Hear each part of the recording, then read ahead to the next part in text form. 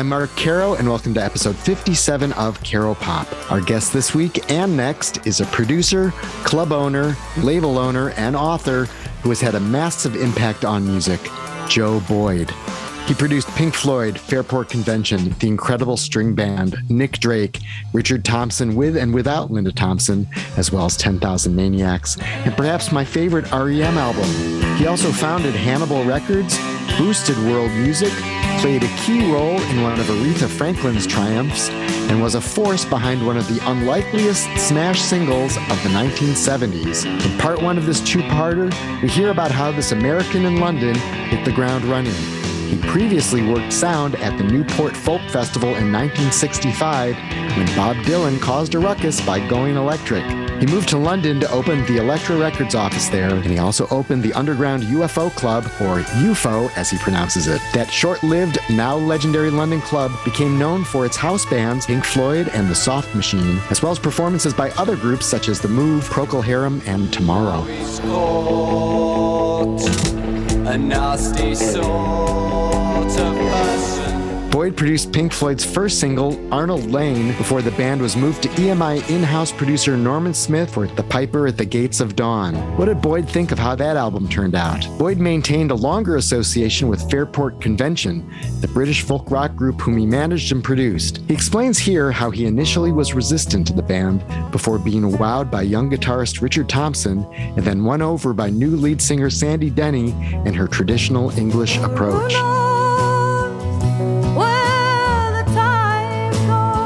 But after the triumph of Fairport's album Unhalfbreaking, much of the band was in a horrific car crash that killed drummer Martin Lamble, as well as Thompson's then-girlfriend. Boyd recalls how Fairport rebounded from this tragedy and how new drummer Dave Maddox transformed the band's sound. Boyd also produced and nurtured the more psychedelic-leaning British folk group, The Incredible String Band, which had greater U.S. success than Fairport at the time. Although Boyd says he has few regrets, his biggest one may involve The Incredible String Band and Woodstock.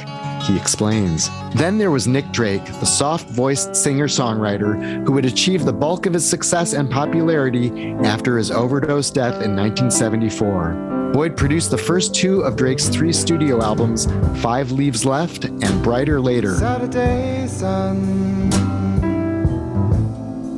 came without warning. Boyd did not produce Pink Moon, the spare final album that Boyd views as Drake's defiant gesture. Boyd shares keen insights into Nick Drake's idiosyncratic chord fingerings, why he struggled to connect with live audiences, how he was unassertive yet stubborn and ambitious, and how his lack of commercial success plagued him. Boyd also previews his upcoming book about the intersection of world music and Western culture, and he details his own approach to producing. Why do Fairport Conventions, Nick Drake's, and so many other Boyd-produced records sound timeless? Is it because his priority was to keep the music sounding real? Please enjoy part 1 of this deep-diving Caro Pop conversation with Joe Boyd.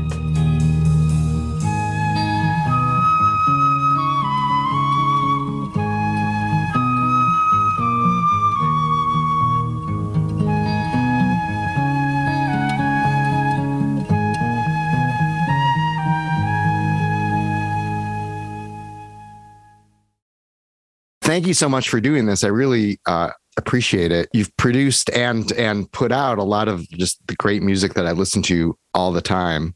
And also White Bicycles is one of the great music memoirs. And I'm looking forward to this other book that you're still working on. It sounds like, or I don't know if you're still working on it. Yeah, I've been working on it for a very long time. I'm so keen to get it finished, but I've read a number of books where you get about 75 or 80% of the way through, and you either feel that the author got fed up or the editor cracked the whip and said, we need it now. Right. And the last 20% sort of isn't quite as good as the first 3/4. And I'm determined that this is not going to be like that. So I'm still trying to keep to the same rigor as when I started. So White Bicycles, your first book, really covers, your work through in the 60s and early 70s. And this one is more about sort of the intersection of world music and Western culture? Yeah, it's about this circular interaction in a way. But I mean, it's not academic. It's all personality, anecdote, history, mixture of music and politics. It really began with I had two thoughts a dozen years ago after I finished White Bicycles, and people asked me, "Oh, you're going to write a book about the 70s now?" And I said, "Oh, no way." The 70s was a disastrous decade for me. I had a couple of hits, but otherwise it was kind of a struggle and not very satisfying. I didn't have an arc of a story to tell about the 70s. But I sort of felt that I knew some stuff about all this music everybody loved from abroad that nobody knew, and it was surprising and startling to them. One of them being, when in the wake of Graceland, everybody loved Ladysmith Black Mambazo and loved, right, Mahatini and the Mahotel of Queens. And the big controversy was whether Paul had broken the boycott and stuff like that. And everybody felt so virtuous by loving Ladysmith, and that they were supporting the imprisoned Mandela by buying Mahatini records. When in fact, in South Africa, all the ANC comrades were listening to disco. And Ladysmith and Mahatini were the sort of soundtrack for the Zulus, who were being armed by the South African government to go kill the ANC. And so it was this music which the liberals were endorsed, which is fantastic music and worth being embraced and bought.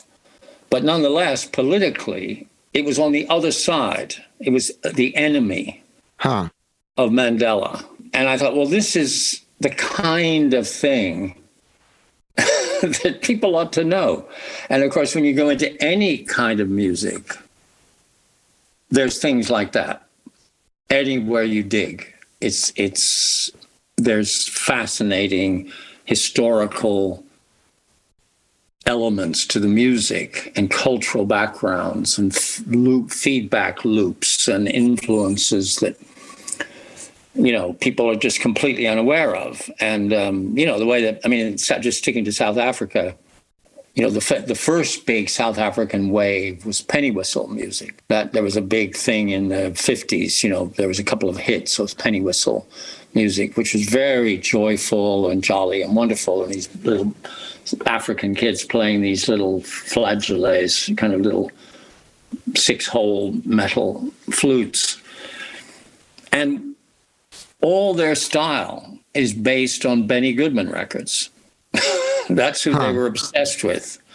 That's who they were following. And, it's just full of stuff like that. Everywhere you turn, there's things like that are just kind of fascinating in their political and cultural.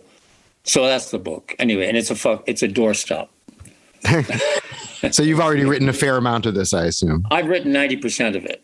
And so I'm coming down the home stretch. And And it's I've got a great deal from an English publisher. I haven't shopped it yet in America, but I will be doing that this autumn. So can't wait to read that book. It seems like the whole history of music and the development of music has to do with that sort of cross-cultural pollination and cross-continental pollination. I mean, and you're an American who's been living in England and now Germany for how long? I mean, it's been 60 years. I spent a lot of years in America. In between, I lived in New York and in LA and in San Francisco and different places at different times. But I've always been based in London since 1965.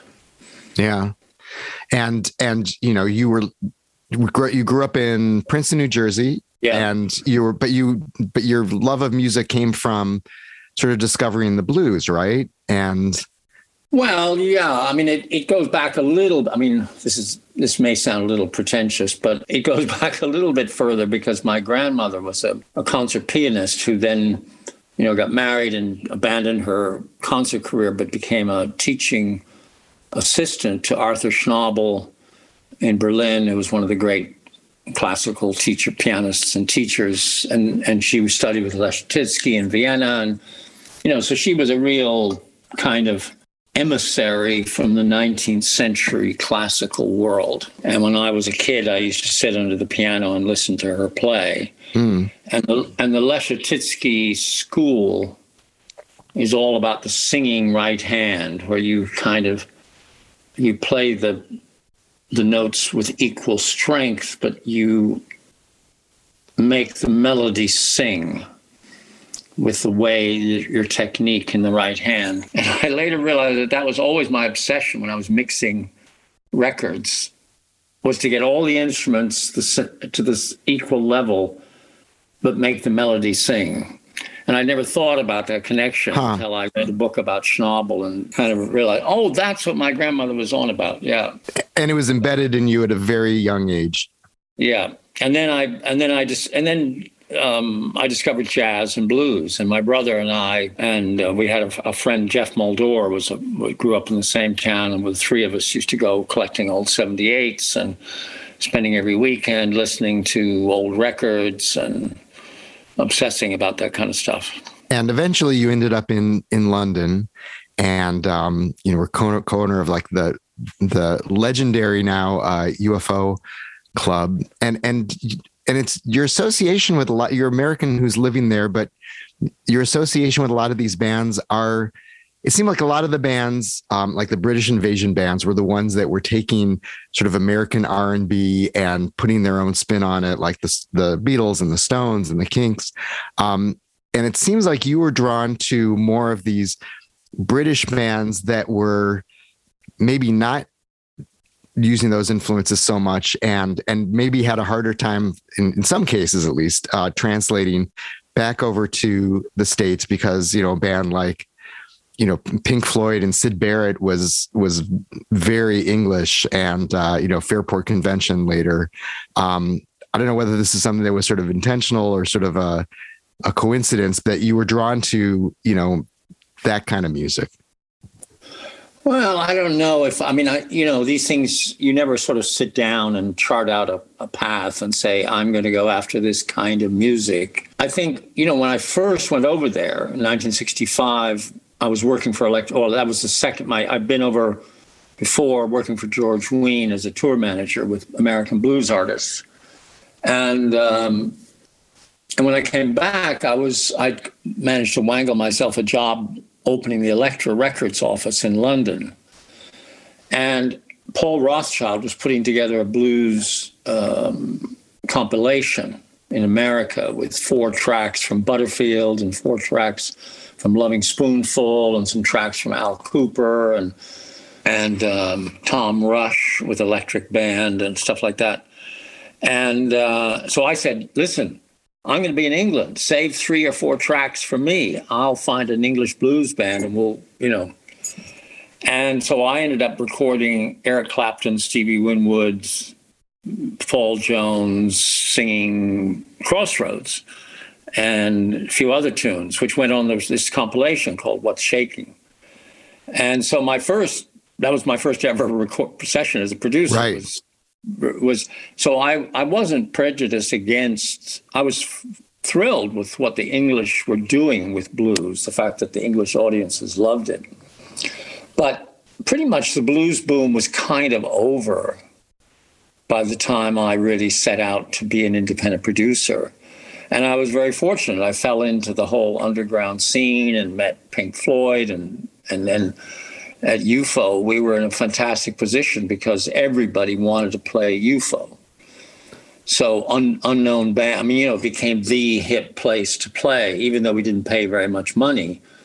Once you played UFO, you could then be booked all around the university, circuit in America, in Britain. And, I was actually, when I heard Fairport, I was rather resistant to them because I was never a big fan of the whole singer-songwriter. But I know it sounds weird because I've made a lot of those kind of records in my life. But when it first started, the whole thing of middle-class white guys with a guitar singing about being on the road again and leaving their girl behind, like a Mississippi, field worker going to Chicago. It struck me as a bit stupid. And I was much more interested in the real tradition. But of course, maybe that was a good thing because it meant that I had a high filter. My default position was I didn't like singer-songwriters. And so anyone that I did end up recording was somebody who really overcame my structural resistance to that form. And Fairport kind of annoyed me at first because they sang Eric Anderson songs and Phil Ochs songs and then of course I met Joni Mitchell at Newport, and I thought she was pretty great. And so I got a tape of her songs. I helped her find a publisher in England and had a tape of her songs, and Fairport started singing her songs. I thought, well, that's better. But mainly it was Richard Thompson. He was such an amazing guitar player. I didn't really mind what kind of songs he was playing. But then when Sandy Denny joined, and she started bringing this English traditional feeling into the music, and then Dave Swarbrick joined, and the whole thing took on what for me was fascinating, a kind of turn, and that was really exciting. Well, with Fairport, there's this kind of tragedy mixed in with sort of the evolution of it. And then there's this car crash in which the drummer was killed and Richard Thompson's girlfriend was killed. And Richard was my first guest on this podcast, actually, and I'd read his memoir as well. And sort of seeing how quickly they went back into the studio and then did Legion Leaf was like sort of stunning how fast it happened. It was kind of like this move where they really went from some of those American folk influences to just totally British influence. And I don't know whether these two events are kind of related to each other. Well, I think, the way that I see it, which is maybe, my own view and slightly perhaps oversimplistic, and I must say, reading Richard's book, I found the description of the crash hair-raising. It was Absolutely. So horrible. And I realized that I'd never really heard those details before, that they didn't want to talk about it at the time. And I didn't cross-examine them. Martin was dead, Jeannie was dead, Ashley was in the hospital. It was a terrible time. And their first thought was, it's over. Fairport will not reform. We're not going to play Fairport music with a new drummer, period. But I think once Ashley got out of hospital and once they had a chance to recover from the shock a little bit, although, but as Richard says in the book, it took years, really. They thought, well, we have to do something. We have to make a living. We have to, and I think they've made a vow. They got together and they made a decision. And they told me that we're never going to play the repertoire of On Half Bricking and what we did on our holidays and the first record. That's over. We're never going to teach a drummer to play those tunes, play Martin's parts. It's just not going to happen. So we need a new repertoire. We need a whole new repertoire of songs. And that moment, that spring, when this all happened, was when Big Pink came out. Music from Big Pink. Right, the band. Yeah. And every musician in London had that record. That record hit like a bomb. It wasn't a big commercial hit, but every musician bought that record. And every member of Fairport had that record. And they couldn't stop listening to it. And I think the idea of putting together a new repertoire that was similar, that was in the same kind of genre, if you will, as the previous repertoire, meaning a mixture of Dylan songs and Joni Mitchell songs and some of their own songs, which might be a little Anglo-American in style. You can't do that in the face of Big Pink. Big Pink laid it down. It was like, this is how you play American music. This is how you play Dylan-esque music, or where Dylan meets American roots. This is how it goes. Don't even think about trying to compete with it. And I think that it not only intimidated them away from a kind of American-ish tinged repertoire, but they also felt, well, wait a minute. Maybe what we should do is something that is as British as music from Big Pink is American. And so that's really the genesis of Legion Leaf.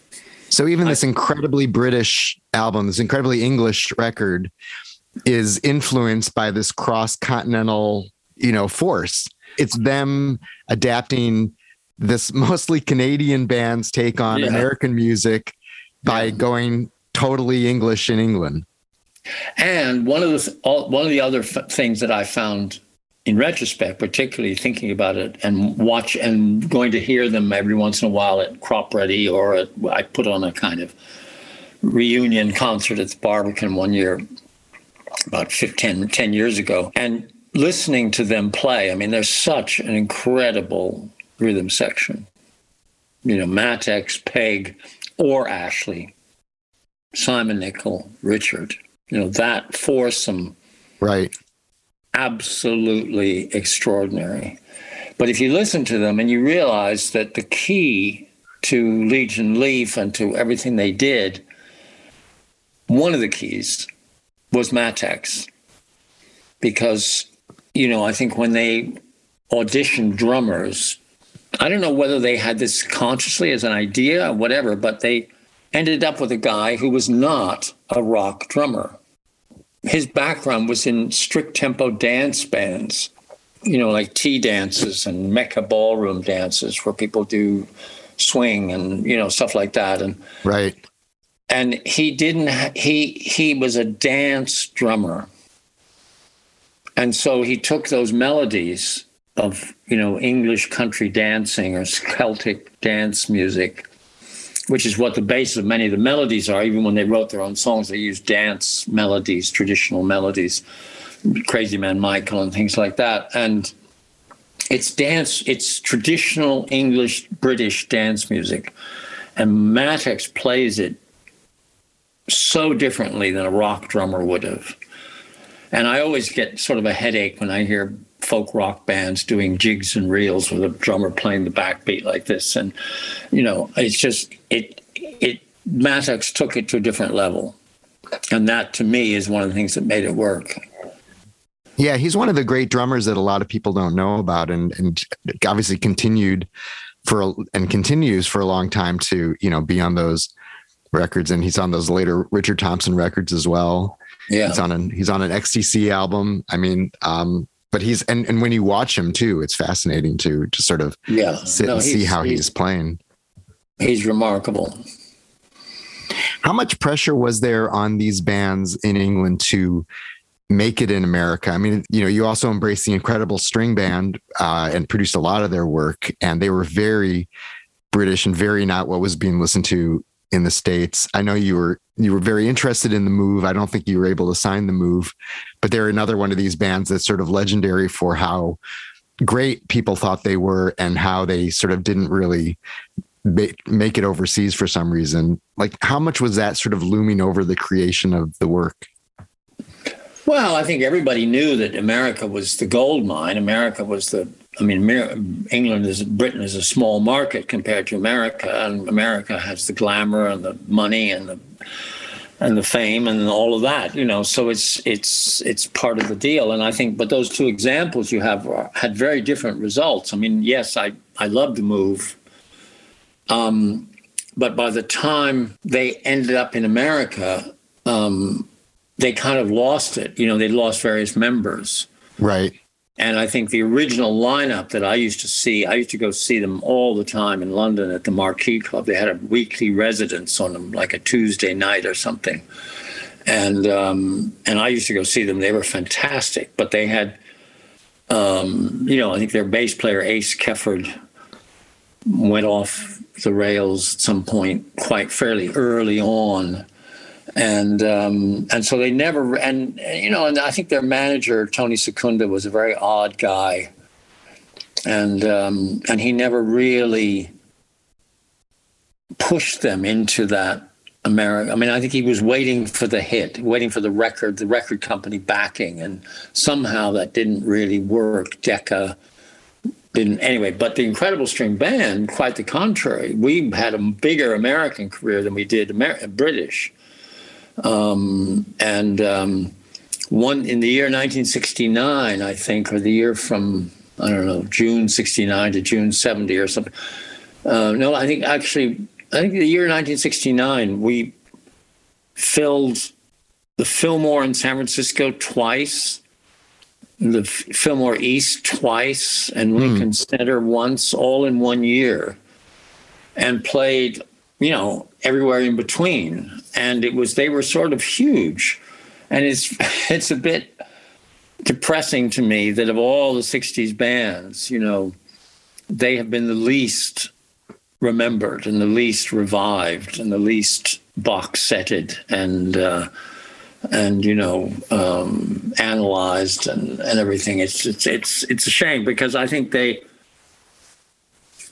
had this image of floral hippiness that is the aspect of the 60s that people are the least comfortable remembering. Huh. I think everybody loves thinking about Street Fighting Man and the big festival, Woodstock, and the Haight-Ashbury and stuff like that, but not the sort of rural flower power, sort of thing. And that aspect of the Beatles, their trip to Rishikesh and the, draped in flowers and all of that is the least often cited or shown of the Beatles. Their image, people love their beardy late Abbey Road image or their early mop top, image. But the sort of that sort of hippie period there, people don't really print those photographs very much. I think it's the least easy for the modern day to look back at. Anyway, I don't know. Don't get me started. Interesting. Well, I think people look back on Woodstock as like sort of the apex of the kind of peace and love thing, even though Summer of Love was obviously earlier than that. They were supposed to have a better slot on Woodstock and kind of got bumped. And I'm a very strong believer in don't look back, don't regret. There's no regrets. I'm comfortable with everything that's happened in my life, except, Friday night at Woodstock. It's so unfortunate. They had just, they'd added the two girls to the lineup, and Rose played electric bass. And they had started electrifying their instruments. We had amps, and Mike had a pickup on his sitar, and Robin had a little pickup on his gimbri, and that was they were really rolling with that lineup, and they sounded great, and it was fine. It was working really well, and we were scheduled to be on right at prime time on Friday night, just before Joan Baez, and it was perfect. The atmosphere was magic. It was just absolutely the perfect moment for the Incredible String Band. And then it started to rain. And you can see on the film, they had a little tiny scrim over the stage. It barely could stop two raindrops, And so the stage was getting soaked. It wasn't a downpour, but it was a steady rain. Right. And they couldn't play their electric instruments in the rain. They would get electrocuted. And so we were weighing up the alternative of basically letting it be an old-fashioned ISB show with Robin and Mike playing their acoustic guitars and the girls kind of standing around to the side and singing a bit of harmony. And then John Morris, who was a friend of mine, who was one of the producers, said, well, we can get you a slot tomorrow afternoon. And the weather forecast is sunshine. And we can take you out by helicopter now and bring you back in by helicopter and get you back out by helicopter by 5 o'clock. And there's a plane that can get you to New York, because we had a gig Saturday night in New York. And it suddenly, in that moment, everybody turned to me and said, let's go for Saturday. And I said, okay, Saturday it is. And that moment has haunted me. As if they'd played just acoustic in the rain, Melanie took our slot.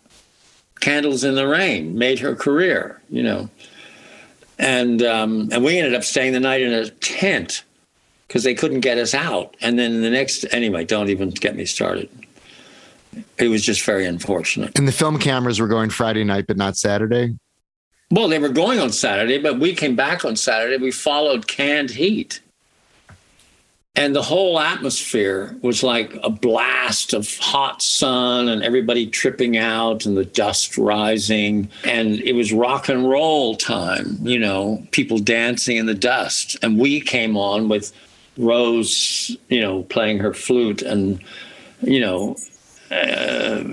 right after Canned Heat, sort of heavyweight boogie. And it just didn't work. So we're on the film. There's film of their performance there, but you don't want to look at it.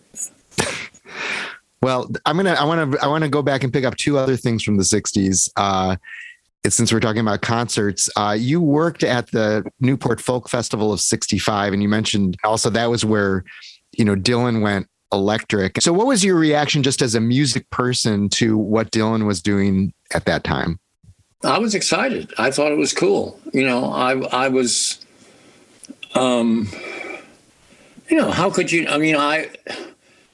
For 6 weeks, I was at New Station, based in Newport, or 6 or 7 weeks, because we had to prepare for the Jazz Festival, and then we had to prepare for the Folk Festival. There were 3 weeks before each one. And there was a local car dealer which gave us a fleet of cars. So I had like this huge Oldsmobile or something that I would drive out from downtown Newport to the field, back and forth 2 or 3, 4 times a day. And they had a fantastic radio, and WPRO in Providence was the local top 40 station. And, top 40 was Hey, Mr. Tambourine Man by the Byrds, Like a Rolling Stone by Dylan, 6.5 minutes long.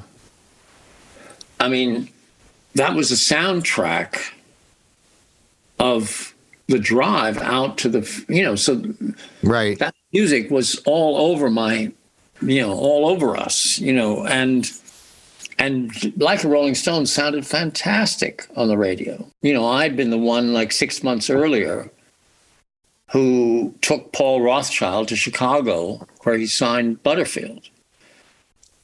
And I had been sort of sitting in the corner at the Newport Folk Foundation meeting when Peter Yarrow bullied Alan Lomax and Pete Seeger into inviting Butterfield after the deadline. There was a deadline for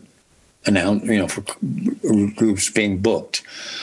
And Yarrow made this case. They were multiracial. They were the epitome of what Newport was about, blah, blah, blah. And he bullied the older generation into having Butterfield on the bill. And so I was excited about that. I was thrilled with the fist fight between Albert Grossman and Alan Lomax. And I was on the side of the youth. But I also, at the afterwards, in the aftermath, which was devastating, which everybody was basically crushed. It was so horrible. I felt so sorry for Pete Seeger, and I felt very sorry for Newport, and I felt it was the end of something. Because in a way, the Newport existed in a bubble. It was everybody got paid $25. They slept in dorms. They got free food. Blues singers just out of Angola prison. even prisoners. We had Texas prisoners. Pete Seeger found a huge tree for them to chop on stage on Saturday night. You know, it was a fantastic event, a wonderful event. And Dylan destroyed it. Because in a way it was the meeting of show business, career move. I mean, you know, Newport was always sort of a career move. I mean, Mississippi John Hurt, nobody had ever heard of him. 1963, he appears in The Fog right after Doc Watson. And, you know, the next year, every folk festival and coffee house on the East Coast was booking Mississippi John Hurt and Doc Watson. So there was always an element of Newport as a showcase for your career. But now this is top 40. This is the hit parade. This is Dylan at number one. You know, it's another level. It's another thing. And it could never really be quite this innocent again. And I knew it. And I loved what Dylan was doing. And I felt it was tragic. Wow. I hadn't thought of it just in terms of the impact that it had on sort of what it left behind. You know, I always sort of thought, well, music evolves. And of course, you know, Dylan was doing this great, you know, revolutionary thing at the time. But yeah, it does blow it up. It's true. But, you know, it was just, and, you know, I mean, and I sympathized with Alan Lomax. I mean, he was running this blues workshop, which had Son House and Robert Pete Williams and I don't know, a few other people. I'm not sure who was there that year, but incredible, wonderful artists, you know. And then, you know, the festival committee had to find a place for Butterfield to play. They said, well, he can play at the end of the blues workshop. We'll stick him on to the end of the blues workshop, like going from the country to the city. And so all in the last set of this acoustic blues, I'm up there on stage lining up amps. And Lomax is giving us dirty looks. And you know, and there's white kids coming out holding guitars, you know, with big amps, following these, you know, African-American geniuses. And I understand why Lomax was furious. I totally understand. And yet at the time, I was 23. And Rebellion was cool. You know, we were, and Butterfield was great. You know, there was a great band. It was just, in a way, the whole thing started with Peter Yarrow, who was managed by Albert Grossman, doing a favor for the stable by forcing Butterfield onto the bill. If he hadn't been forced onto the bill, this never would have happened because there wouldn't have been anybody for Dylan to play with. He only played that Maggie's Farm and those three electric things because Butterfield was set up on stage. They opened that evening show. And once again, it's that cross-cultural, you know, forces in music that sort of pushes everything forward, but also kind of leaves this devastation behind it. Yeah, but, I mean, it's change. It happens everywhere.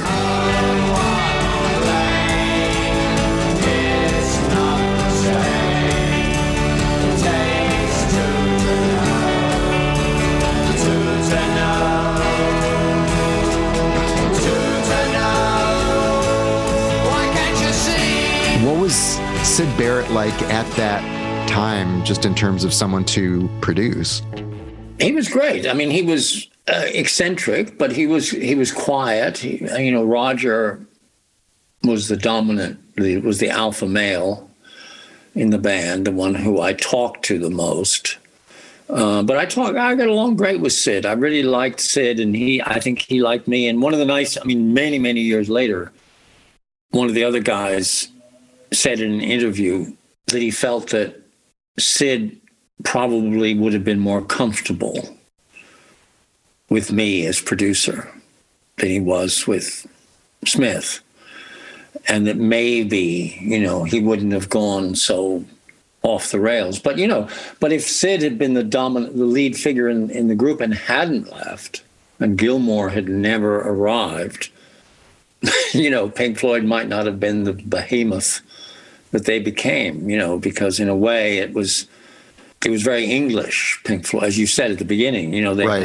They didn't really connect to an American audience as instantly with Sid as they did later on, with Dave. When you listen to their work, specifically with Sid still, after, you weren't able to produce them anymore, did you think, I would have done this differently, they would have sounded different, or somehow the trajectory would have changed if you had been behind the boards? Well, I have to say I was sort of expecting to have those sorts of thoughts when I heard Piper at the Gates of Dawn, but I thought it was a pretty good record. I thought Norman Smith did a pretty good job, and I actually think Bike on that record is my favorite Pink Floyd track. And it's brilliantly done. I mean, a lot of it was them, their ideas. I knew that, that Roland gadget that they used, for the repeats and all the sound effects and everything on that record. And so I don't know how much Norman had to do with it, but it was well done. It was well produced. And I just think, I don't know, that I probably, if Sid and I, had stuck around, it probably would have been more of a quirky band of songs. Although, I also produced the soundtrack for Let's All Make Love Tonight in London, where they did Interstellar Overdrive, the first version of Interstellar Overdrive. So I was very conscious of trying to balance what they sounded like live with these extended jams, extended passages, and Sid's songs. And, the break in the middle of Arnold Lane are not entirely successful, but, attempt to bring that atmosphere into the middle of a 3-minute pop single.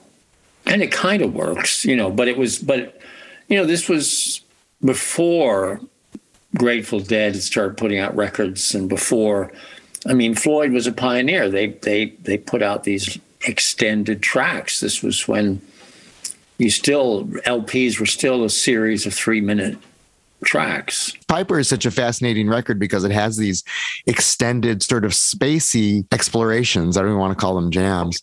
And then these like really tight little 3-minute British pastoral, out in the garden with your gnomes kind of fairy tale songs. Yeah. But, I think that was what they did brilliantly live, was to use these melodies of Sid's as jumping off points. What is it? Chapter 24 is a perfect one, which is a thing from the I Ching, is a perfect Sid mysterious Zen kind of song that is a jumping off point for an exploration of instrumental space, whatever you want to call it. At that point and moving forward, what was your sort of philosophy as a producer? Like, what were you trying to do when you got in the studio with a band or artist? I don't know that I had an overarching philosophy. I think I wanted things to sound real. I didn't, I was always, whenever periodically musicians would say, I want my guitar solo to pan from right to left and back. And I would say, no, we're not going to do that. I always wanted a listener to be able to close their eyes and imagine themselves with the best seat at this concert, right virtually in the front of the band, and to be able to picture a realistic image of the music surrounding them, and the sound to be warm, and the sound to be, as I said before, with everything audible, but the melody somehow, the thing that you want to hear singing out in a nice way. My favorite thing was mixing harmonies, vocal harmonies. I always loved those.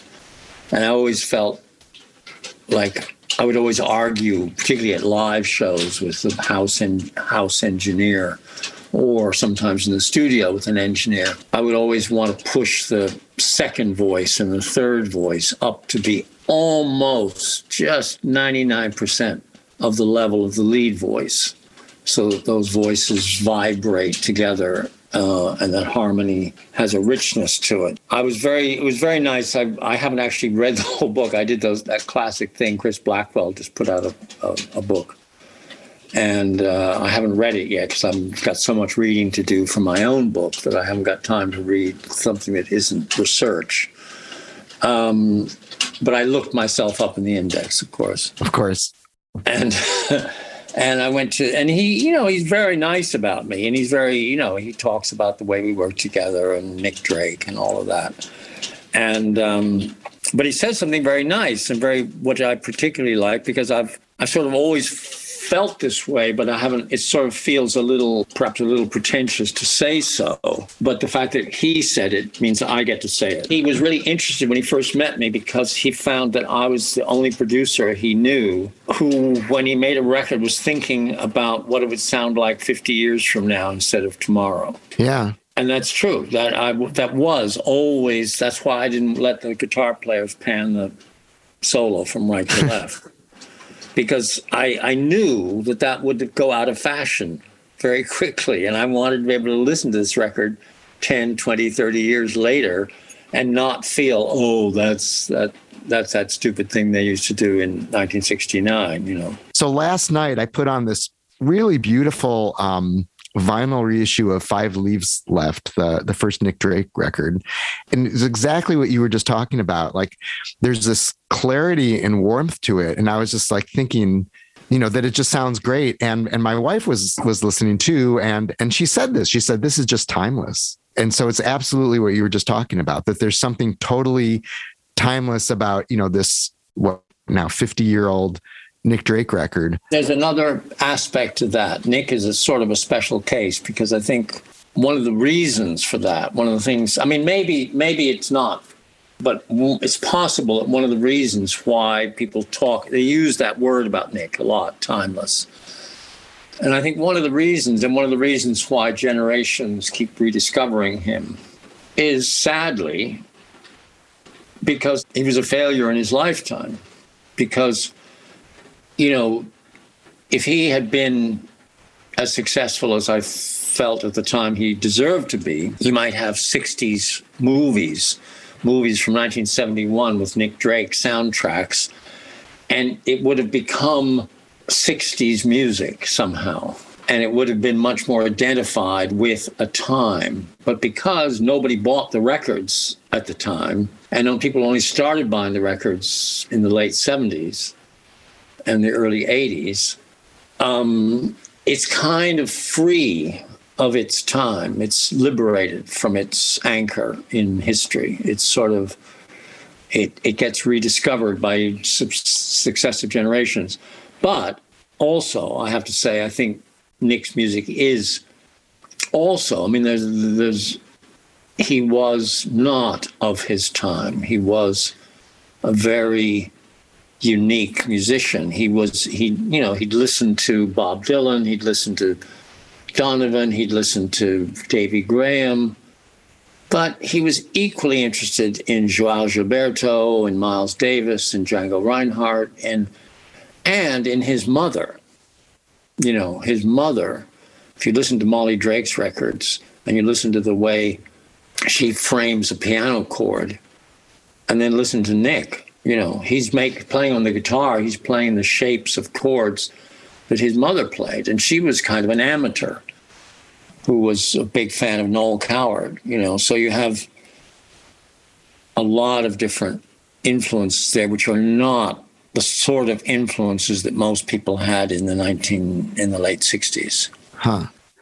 There are a lot of records from that era where if they have strings on them, they're strings that sound really dated. Like it's a 70s string section, or at least, yeah.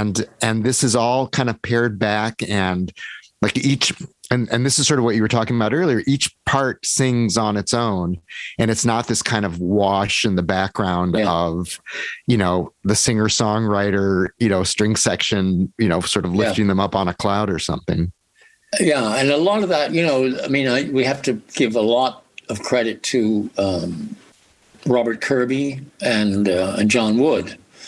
Robert Kirby was Nick's friend, who was a, sort of early music student at Cambridge, and he was into Baroque string quartets, and so when Nick asked him to write some arrangements for his music, he wasn't thinking Henry Mancini, he was thinking Purcell. And so there's a whole different sensibility that's very British and nothing to do with what's going on in pop music at that time. He didn't really listen or hear Kirby. And then, of course, John Wood was is still a wonderful engineer who was trained as a classical engineer. He hadn't really done much acoustic popular music when I turned, I went to that studio because Elektra had a series, when I was working for Elektra, they had a series of Sounds of the Zodiac, which are kind of instrumental records. They had 12 volumes, like Sagittarius LP, an LP of Sagittarius music, which was basically some guy, writing stuff with a rhythm section and a string section. And they cut it in London because the strings were much cheaper than in New York. And they used Sound Techniques.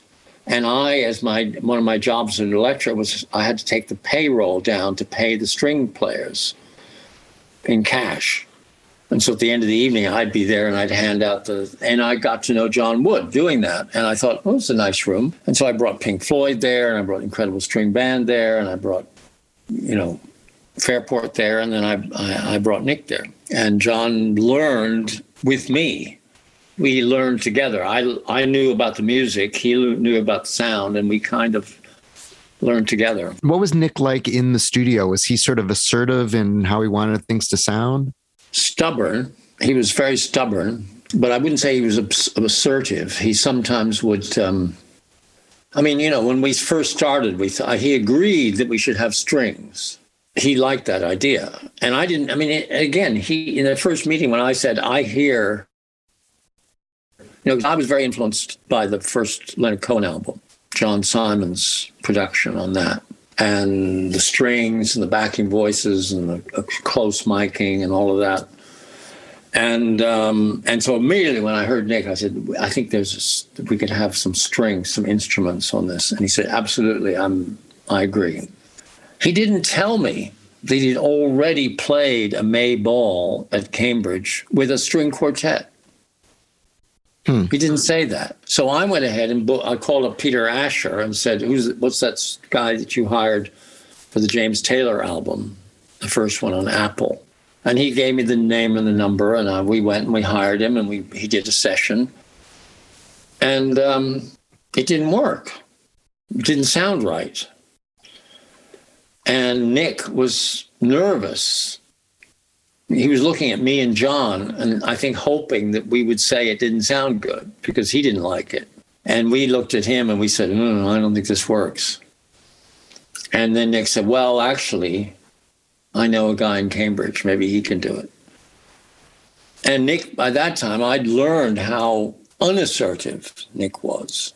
And so when he put something forward like that, I went, oh, well, actually, I think I better pay attention. Because Nick doesn't say things casually. He only says something, he only puts himself forward when he's very sure. And so I went up to Cambridge and met Robert Kirby, and we worked out a deal, and he did the first session, and it was brilliant. So you did 2 albums together. You did Brighter Later also, but you did not produce Pink Moon, which was him sort of wanting everything stripped back. What was the reason that you didn't produce that one? Because I'd moved to California. It's a totally practical reason. Yeah. Because when I talked to Richard Thompson about those records, he talked about being very worried about Nick when he heard Pink Moon. Well, yeah. So was I. But, and I thought it was kind of disastrous that he would make a record like that. because I couldn't see. And of course, it sells more than the other two today. Right. Why do you think that is? Well, I don't know. I mean, obviously the Volkswagen ad is part of it. I think, that's one of those things that just sent it off out into space as a successful album. And so people hear it and people know it and tell their friends, and it spreads and spreads. But the more you listen to it, the more you realize what a brilliant record it is, and how the simplicity sort of, and of course, now, this is now years ago, but I mean, in the decade immediately following the Volkswagen ad, I used to get letters, sometimes quite impolite letters, and then later emails from people saying, when are you going to put out the 5 Leaves Left and Brighter Later with all that crap on them? Just Nick and guitar. And I'd answer them. I'd say, well, I'm afraid you're out of luck because, those records were made live in the studio mostly. And you can't put out just Nick and guitar because there's, other instruments coming down all the microphones. I mean, a lot of people weren't familiar with the way we used to make records in those days. We didn't do everything one instrument at a time. We did it all together. But also I said, even if I could, I wouldn't, because those arrangements were Nick's as much as anybody's. He worked with Robert Kirby very, very closely. And they were very prepared together. They would sit in Cambridge and work things out, and Robert would play things on the piano, and Rick would say yes, no. And the only time I really experienced that was when Robert said he couldn't do Riverman. And he later told me it was very simple. It was because he'd never dealt with 5/4 time before. And it just frazzled him. He couldn't deal with it. I thought it was more the harmonics and the fact that Nick wanted it to sound like Delius, and that Robert, being a Baroque guy, didn't have the chops to do Delius. Anyway, John Wood sent us to Harry Robinson, who was a brilliant arranger, and we sent Harry a tape of Riverman. And then we came a few days later, Nick and I, to visit him, and Nick brought his guitar, and we played the tape, and Nick sat there with his guitar, and over the tape of him singing and playing Riverman, he played chords. And those are the chords that you hear in the string arrangement of Harry Robinson's arrangement of Riverman, because he basically showed Harry the kind of voicings and the kind of sounds and the kind of shapes of the string parts that he wanted to hear. And Harry made notes, and and he expanded it and did. But he said, "You want Delius? I'll give you Delius," and that's what he did. But Nick was very, very involved, and so anybody who says, this is some producer imposing all these arrangements on poor old Nick, that's not true. However, I have to confess that I think when it came, to 3 of the tracks that are my favorites on Brighter Later, that still to this day are my favorites, are the 2 with John Cale and the 1 with Chris McGregor, the sort of middle 3 tracks on the second side of Brighter Later. I'm not, those weren't Robert Kirby, and they weren't Nick with Danny Thompson. They weren't people that he knew. Paul Harris, he had a huge amount of trust in. He loved Paul Harris's piano playing. And he and Paul had a great relationship. And I think, John Cale just heard a Nick track and said, I got to do something with him, and went over to his house. And the next day we were in the studio and we did Northern Sky and Fly. And I thought it was brilliant. And Nick kind of went, yeah, okay. And then when he was recording Poor Boy, Chris McGregor, which just happened to be in the studio because we were mixing an album before the Nick session, and I just thought this could be interesting. Let's try. So Chris went down just to do a trial, and we did one take, and that's Poor Boy. And I thought it works. I think it works brilliantly, but I'm not sure Nick ever really loved those tracks the way he loved the others.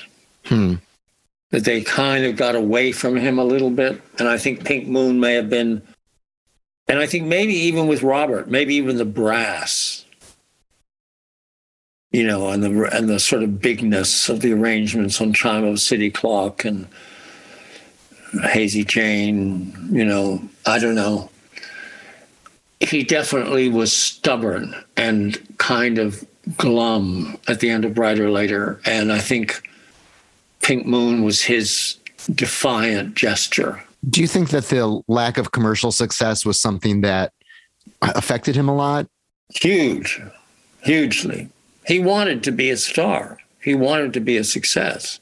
He wanted to be able to pay to leave home. You know, he wanted, and he also knew, I think, that it was never going to work for him to go out to clubs as an unknown and sell an audience on Nick Drake. But it's so delicate, those situations, you know, because when he opened for Fairport, when they had their big comeback after the car accident, and they played the repertoire of Legion Leaf for the very first time in public. It was at Festival Hall, and John Beverly Martin opened. And Fairport only had enough songs for half a show. That's all they've been able to. They worked up enough songs for an album, 40-minute album, 40-minute half. Right. And so we had, you know, it was a witch season evening. John and Beverly, Nick Drake, Fairport. And the audience was completely respectful. You know, they knew what Fairport had been through. They knew about the accident. They knew about the new repertoire. They knew they were the devotees. They were very respectful. And so when Nick came on, they never heard of him. But they sat in their seats. Nobody got up to get a drink. They just sat silently. And they listened to him with great interest and respect. And he got a huge ovation and did an encore. And that was a fateful moment because my whole team, my office from Witch Season, we were all there and we all went, yes, this is going to work. And we sent Nick out on gigs. And that didn't work because that atmosphere, that sort of moment wasn't there. He, you know, people clinking glasses, going to get beers, talking. He had no jokes. He had to reach every song of Nick's had a different guitar tuning. And in 1969, 70, there were no guitar wrestlers, you know, that would go and tune your second and third Martin and run them. You know, we didn't have that sort of money. And nobody did that in those days. That's it for episode 57 of Caro Pop. Thanks so much to Joe Boyd for transporting us to Newport and London and the UFO Club and digging into his groundbreaking work with Pink Floyd, Fairport Convention, the Incredible String Band, and Nick Drake. If you want to learn more about this period, I highly recommend Boyd's book, White Bicycles, Making Music in the 1960s. It remains available in paperback and as audio and ebooks. And if you want to make a soundtrack of this episode, go to Fairport Convention's What We Did on Our Holidays, Unhalf Bricking, and Legion Leaf, Nick Drake's 5 Leaves Left and Brighter Later, the Incredible String Band's early albums such as The Hangman's Beautiful Daughter, and of course, Pink Floyd's Arnold Layne. Come back next week to hear whether Sandy Denny was fired from or quit Fairport Convention, how Boyd wound up producing Richard and Linda Thompson's landmark album Shoot Out the Lights, why he stopped producing Thompson a few albums later, how he got involved with REM, and how that band's dynamics were like no others. Also making appearances, Aretha Franklin, Stanley Kubrick, Maria Muldaur, and one fluky hit single. Caro Pop is produced by Chris Swake, who does know where the time goes. I'm Mark Caro. Please follow me on Twitter @MarkCaro, @MarkCaro, and visit the Caro Pop website, caropop.com, for posts about music, movies, and food, and also this Carol Pop podcast. Please share, subscribe, tell your friends, and come back next week for part 2 of Joe Boyd. Thanks.